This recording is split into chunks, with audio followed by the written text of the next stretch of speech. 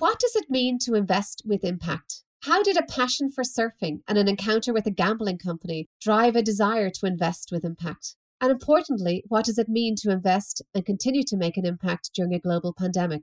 Let's find out next.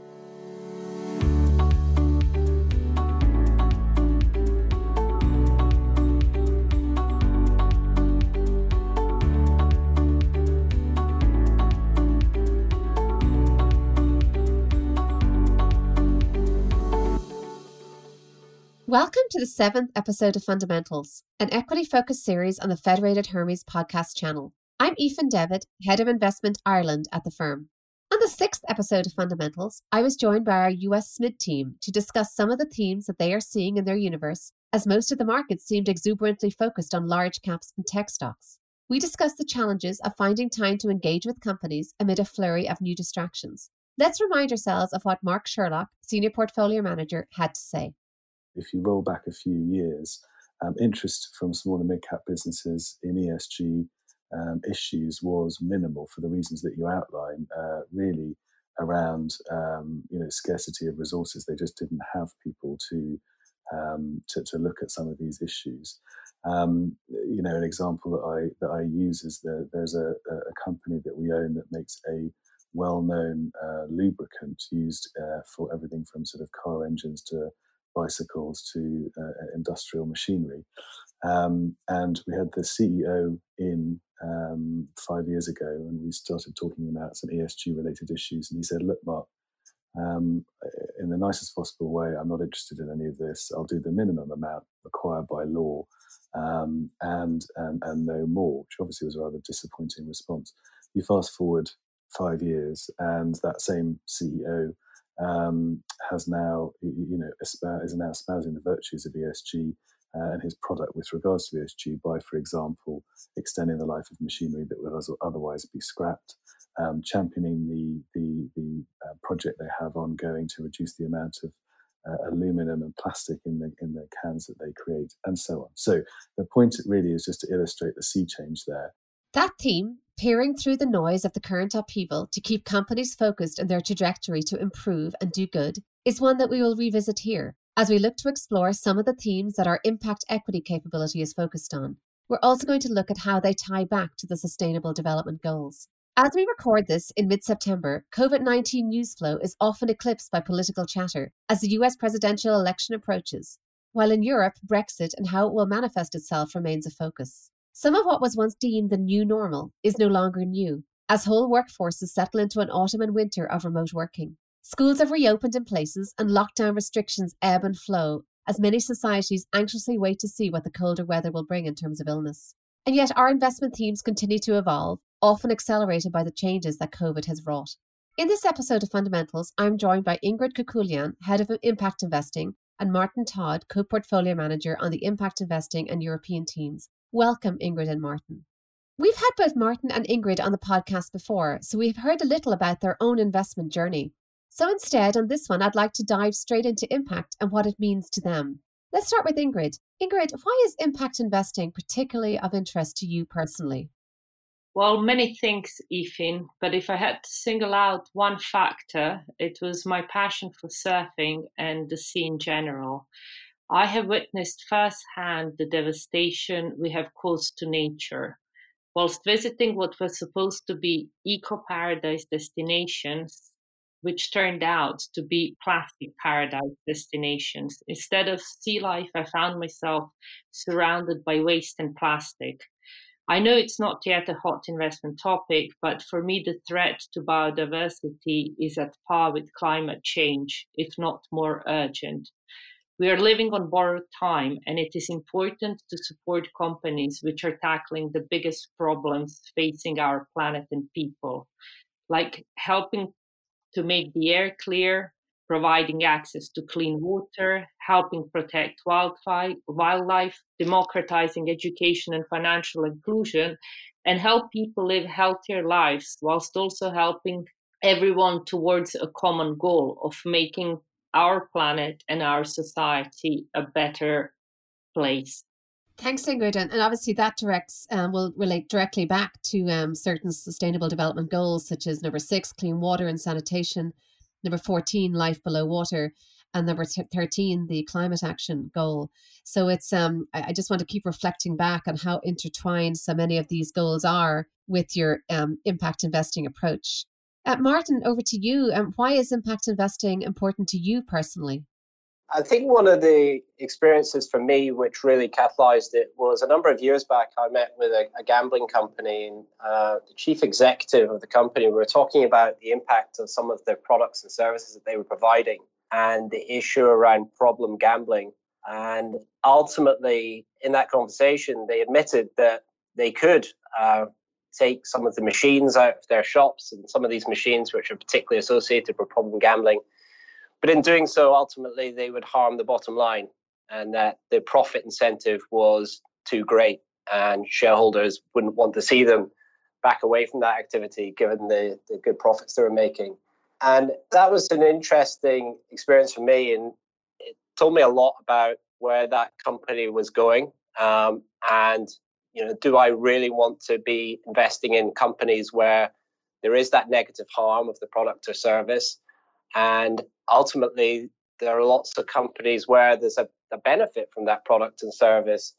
And I'd rather focus my time, and I think it's more fulfilling to invest in those companies which are innovative and trying to address some of the underserved needs in society. And so for the last 4 years, I've been managing a sustainable focused European equity fund, where we've had this positive bias towards companies who are leading the way when it comes to managing their environmental, social, and governance responsibilities, and also with a positive bias towards companies where the products and services are, again, helping to address some of these challenges that we face in society and for the planet. That's a very profoundly moving story, Martin, and I can see very much how that would link to a desire to encourage more companies to do good.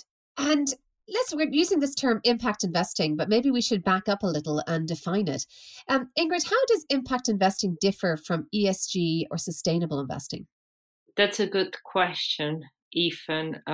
Thanks for asking this, actually. So there are a couple of main differentiations, and I would say in simplistic terms, sustainable companies are those that don't do any harm, and those that seek to maximize long-term value creation by accounting for all the material ESGs. So impact investing goes beyond ESG and sustainability integration, which means that risk mitigation and avoiding harm are already a part of it. If you look at impact investing in the sphere of responsible investing, I would say that it is the final step, because it gives investors the ability to quantify doing good for the society and the planet. So it goes one step further because it measures the company's output and it assesses its net benefit. And Martin, in terms of impact in the context of public equities, obviously we at Federated Hermes, we seek to make an impact through our engagement with companies. So that's how we make an impact on I suppose, what they do.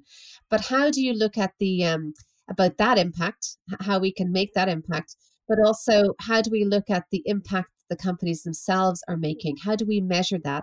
And I think importantly, how do we measure how that's improving over time? Or if it is not improving, if it's deteriorating? I guess there's a couple of parts to that. I think firstly, impact investing in public equities is really it's really in the early stages. So previously, it was considered that it was more the domain of private markets and philanthropy. And but I see a couple of opportunities or a couple of advantages from public equities in terms of impact investing. One is that equity markets are more accessible for investors, unlike private markets. And as impact investors, if we are really to help contribute towards meeting some of the sustainable development goals, which is the framework that we use for our impact strategy, then ultimately we need to mobilize a lot of capital towards those goals. I think the UN themselves say that between $5 and $7 trillion is needed annually to help us achieve the UN Sustainable Development Goals. So public equities can have a big role to play in mobilizing that capital towards those development goals. When it comes to the impact of these companies, we measure that impact on an ongoing basis. We clearly monitor the progress that we believe the individual company is making through its products and services. And we're looking for an increased impact on a year-on-year basis. And whether the way that we measure that varies by stock, it varies by theme, but ultimately we speak and engage with the companies to get the granular quantitative detail so that we can monitor and we can track that impact. And we can provide that impact detail to our clients, and we can get a sense both at stock and at portfolio level of the total impact that we are having as investors. And Ingrid, just digging deeper on that measurement point, is this essentially a quantitative exercise? Is it a qualitative exercise measurement? It is actually both a qualitative and a quantitative. And I think what differentiates us is that we pride ourselves on our rigorous impact assessment. And for us, an impact label without accountability has no value. As such, we have developed a proprietary database which quantifies the impact of each holding in the portfolio. As Martin just mentioned, we use different metrics for different companies, different sector, but the aim is the same, to quantify the impact that they are generating. And in this way, we want to show our investors how their funds have contributed to making the world a better place. So we will only invest in companies with a clear and measurable positive impact, be it on the environment or the society. And I want to tie it back to the SDGs, the Sustainable Development Goals, because I know in your literature you will always have that little emblem of the particular sustainable goal that is reflected in one of your themes. Can you talk about how you develop that and why you always trace themes back to the Sustainable Development Goals? So the 9 sustainable themes stem from the UN Sustainable Development Goals. We analysed the 17 goals and the 169 sub-targets as set out by the UN and looked to see which of these targets could be addressed by public equities. And we found that we could aggregate these into 9 sustainable themes and use that as a framework for identifying impactful companies and new ideas ultimately. To talk about perhaps 2, food security is one of our 9 sustainable themes. Goal 2 of the UN Sustainable Development Goals is zero hunger. So that plays directly into goal number 2. But it goes further than just the provision of food. It's also about finding solutions to more sustainable agriculture, improved nutrition. And so there are a number of sectors and companies which can help address that underserved need, whether it be a food company developing more plant-based products, it could be an agriculture company, or it could be we've got some exposure with an industrial company which has cutting-edge food sorting equipment which helps reduce waste. Another theme that we're investing in as part of the 9 sustainable themes is circular economy. And this is all around making more use of the scarce resources. And there are a number of companies which we have exposure through in this theme. One is an industrial company which has pioneered the use of shared products in its services. So rather than a one-off use, they share the products that they manage. Another is involved in recycling. So is the leading provider of recycling machines globally, reverse vending machines. So there are a number of ways of getting exposure to that circular economy theme, and it's really growing among the companies that we speak to. So we're confident that in themes like circular economy, that a lot of progress is being made towards the UN Sustainable Development Goals by 2030. That's so interesting. Certainly the shared economy is something we're all seeing a lot more to do with right now. So very interesting that that's part of one of your themes. And Ingrid, digging into the healthcare theme a little bit, because obviously with the COVID-19 pandemic, healthcare is top of mind for investors and all market participants, indeed, and consumers. What are we seeing in that space right now, and what kind of groups are making an impact? Sure. So let me start by how we actually generate our ideas. And it's a combination of impact and thematic investing, where we try to identify opportunities created by megatrends. One of the megatrends that we see affecting the society in a negative way, unfortunately, is the prevalence of chronic diseases. And we have been investing in what we consider to be global pandemics for quite a time now. So, in terms of the healthcare exposure, we are trying to tackle all of the illnesses that we consider pose a big threat both to the society and to the healthcare budget. A good illustration of that would be diabetes, which, in terms of the non communicable diseases, has the highest prevalence globally, with about 500 million people affected by it at present. And this comes at the cost of about $760 billion annually. Unfortunately, as things stand now, both of these numbers are set to almost double in the next 20 years. So we are trying to get access to direct and indirect exposure to play these themes, such as medical device companies, insulin producers, as well as the likes of fitness companies, because in order for people to get healthier, you need to get fit and you need to eat better food.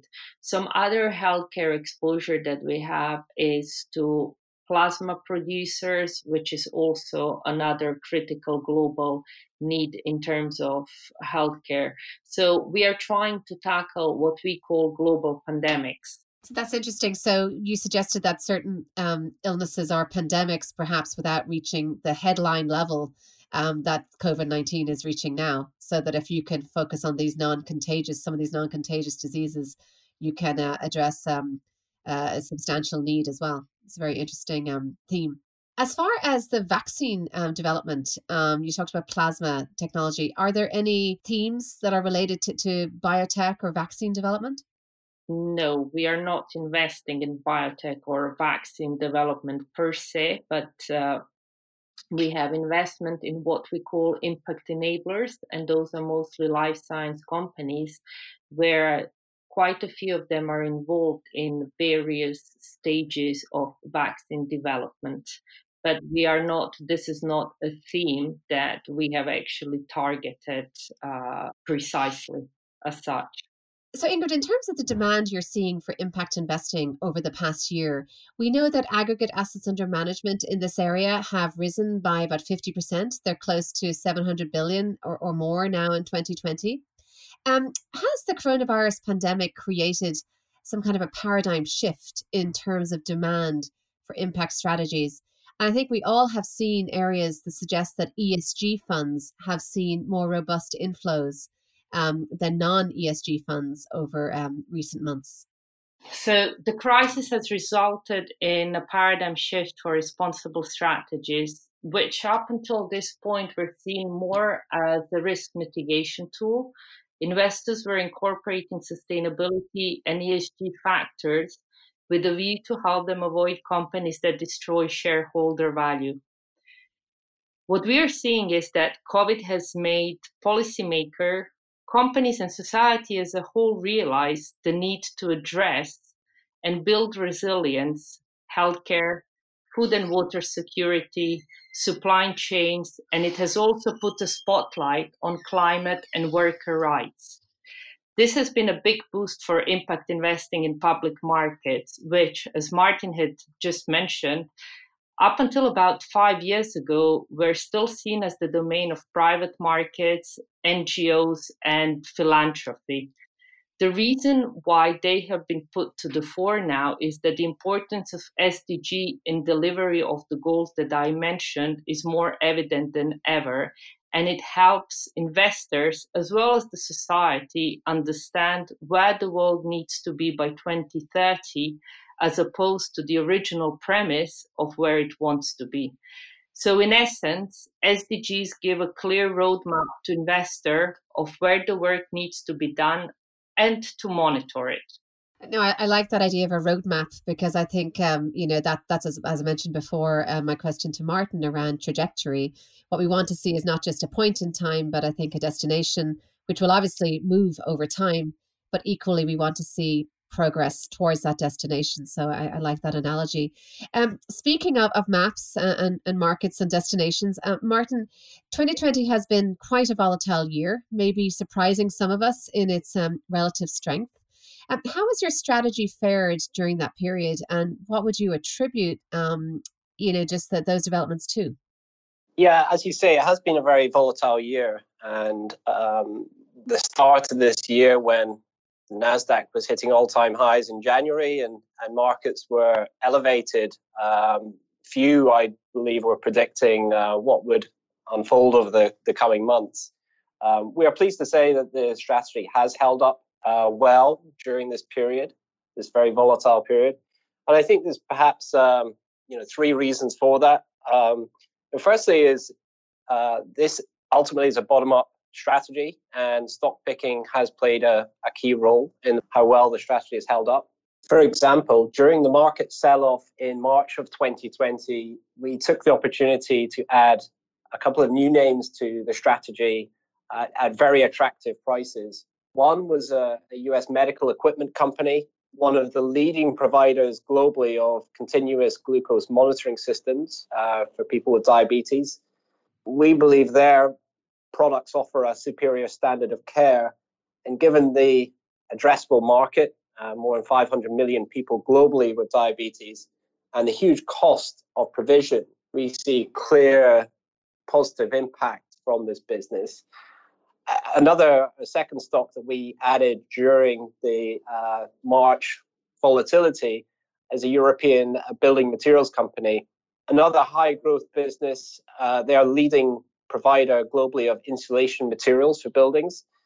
And this is important as almost 40% of carbon emissions globally come from buildings and construction. Their better thermal properties in their insulation allow a much lower cost of energy, less heating and cooling, and that provides huge carbon savings.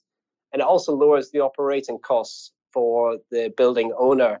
And therefore, there's demand pull, but also a very clear environmental impact from that. And therefore, we were able to take that opportunity to buy it at a very attractive valuation during the volatile period in March. I think, secondly, our preference from a financial point of view is to identify companies which have a strong balance sheet, which have a degree of control of their own destiny, which aren't at the whim of the economic cycle. And as such, when you see big drops in equity markets like we did, typically those companies with very strong balance sheets hold up better than the broader market. And I think thirdly, is that ultimately the businesses we're investing in are addressing these unmet or underserved needs of society. And there's an element of structural growth in there, which again isn't linked to the cycle, but it's more of a structural move towards meeting some of these sustainable development goals. And as such, revenue growth has held up better. So I think they're probably the three drivers of the strong performance. And just when you speak about unmet needs being addressed, it seems that there certainly has been an acceleration of many responses to this disruption we're seeing through COVID. A lot of that's related to, say, our remote working, the developments in technology. Is that kind of part of why you think some of your ideas have worked well, that there has been an acceleration of some of these trends?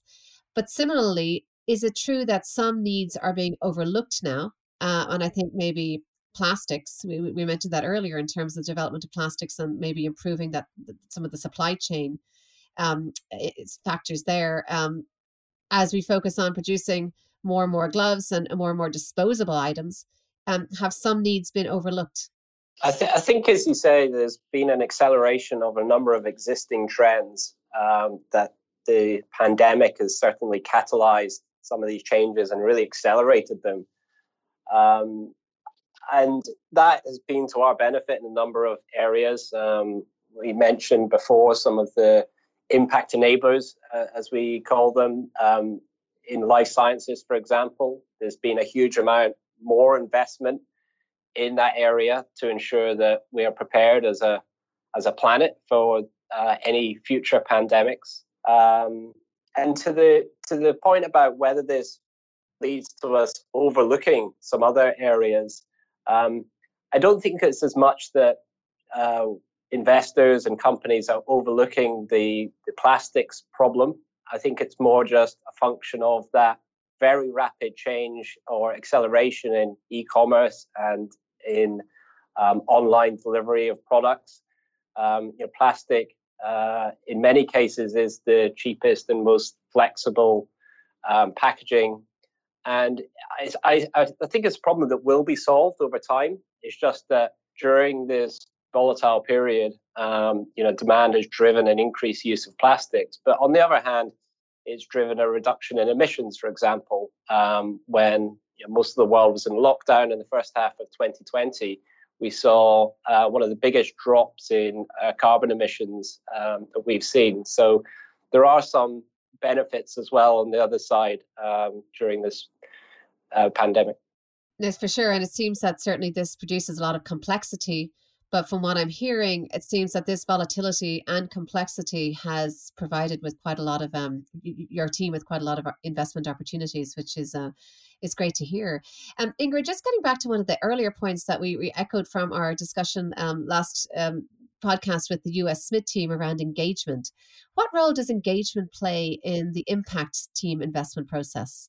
That's a good question, Ethan, and it plays a very important role because we feel that if you're going to drive impact, you need to engage with the companies. And we are very fortunate that we have EOS in-house, a pioneer in global stewardship and a leading provider. So we have engaged with about 86% of our holdings over the last year, and we have engaged on the E, the S, and the G. And if I look at the breakdown, they're quite proportional in terms of engagement. And we have set some great successes in our engagement. For instance, with one of our holdings, after a couple of years of intensive engagement, we have achieved that they stopped giving out loans to non-certifiable and non-sustainable palm oil producers. With another one of our holdings, we have helped them in achieving better diversity across their company. So we see this also as a part of our work to help the companies become more impactful and sustainable via engaging with them. Well, thank you for that, Ingrid. On that note, it's time to sound the closing bell. But before we do so, I'd like to thank Ingrid Kekulian, Head of Impact Investing, and Martin Todd, Co-Portfolio Manager on the Impact Investing and European teams for joining me today. Thank you so much, Ingrid and Martin. Thank you, Ethan. Thank you. Good to be here today. That leaves me to present to you my key takeaways from today's conversation. So what did we learn? First, we learned that impact investing goes beyond ESG and sustainability. It goes one step beyond this by measuring the company's input and assessing its net benefit. Second, we learned that in order to measure impact, it's important not just to measure it from a qualitative standpoint. It's important to have a robust process in place for measuring the impact of an investment quantitatively, and importantly, measuring how this is improving over time. Third, I think we learned that even in 2020, during a volatile period and a global pandemic, it's easy to find those companies who are continuing to make an impact by focusing on unmet needs and strong balance sheets. And finally, I know plenty of you are searching for podcasts to counteract the stress of the coronavirus lockdown. So here's my own podcast recommendation for this month. It's called Hidden Brain by NPR. Presented by Shakar Vedantam, it is a podcast that uses science and storytelling to reveal the unconscious patterns that drive human behavior, shape our choices, and direct our relationships. In particular, during the summer, it has had a series called You 2.0, which is designed to help us to train ourselves to improve in areas such as empathy or visualization of certain goals. I really recommend it. It's certainly good for the soul during a time like this. I'll be back next month with another episode of Fundamentals. In the meantime, if you enjoyed this podcast and don't want to miss upcoming episodes, please subscribe to the Federated Hermes podcast channels, Amplified and Here and Now. You'll find these channels on iTunes, Spotify, and Google Play. Until then, I'm Aoife Devitt, Head of Investment Ireland at the firm. Thank you for listening to Fundamentals.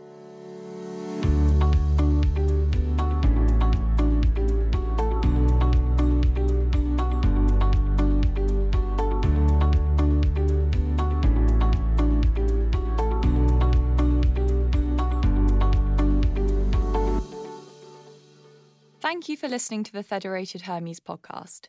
If you found it interesting and would like to listen to more podcasts from the international business of Federated Hermes, please visit our website. Our podcasts are also available to download on Apple Podcasts and Spotify. These podcasts are for informational purposes only, and the views, information, or opinions expressed therein are solely those of the individuals involved and do not necessarily represent those of the company and its employees. Performance should not be relied upon as a basis for investment decisions. All performance mentioned is historical. Past performance is not a reliable indicator of future results, and investors may not recover the full amount invested.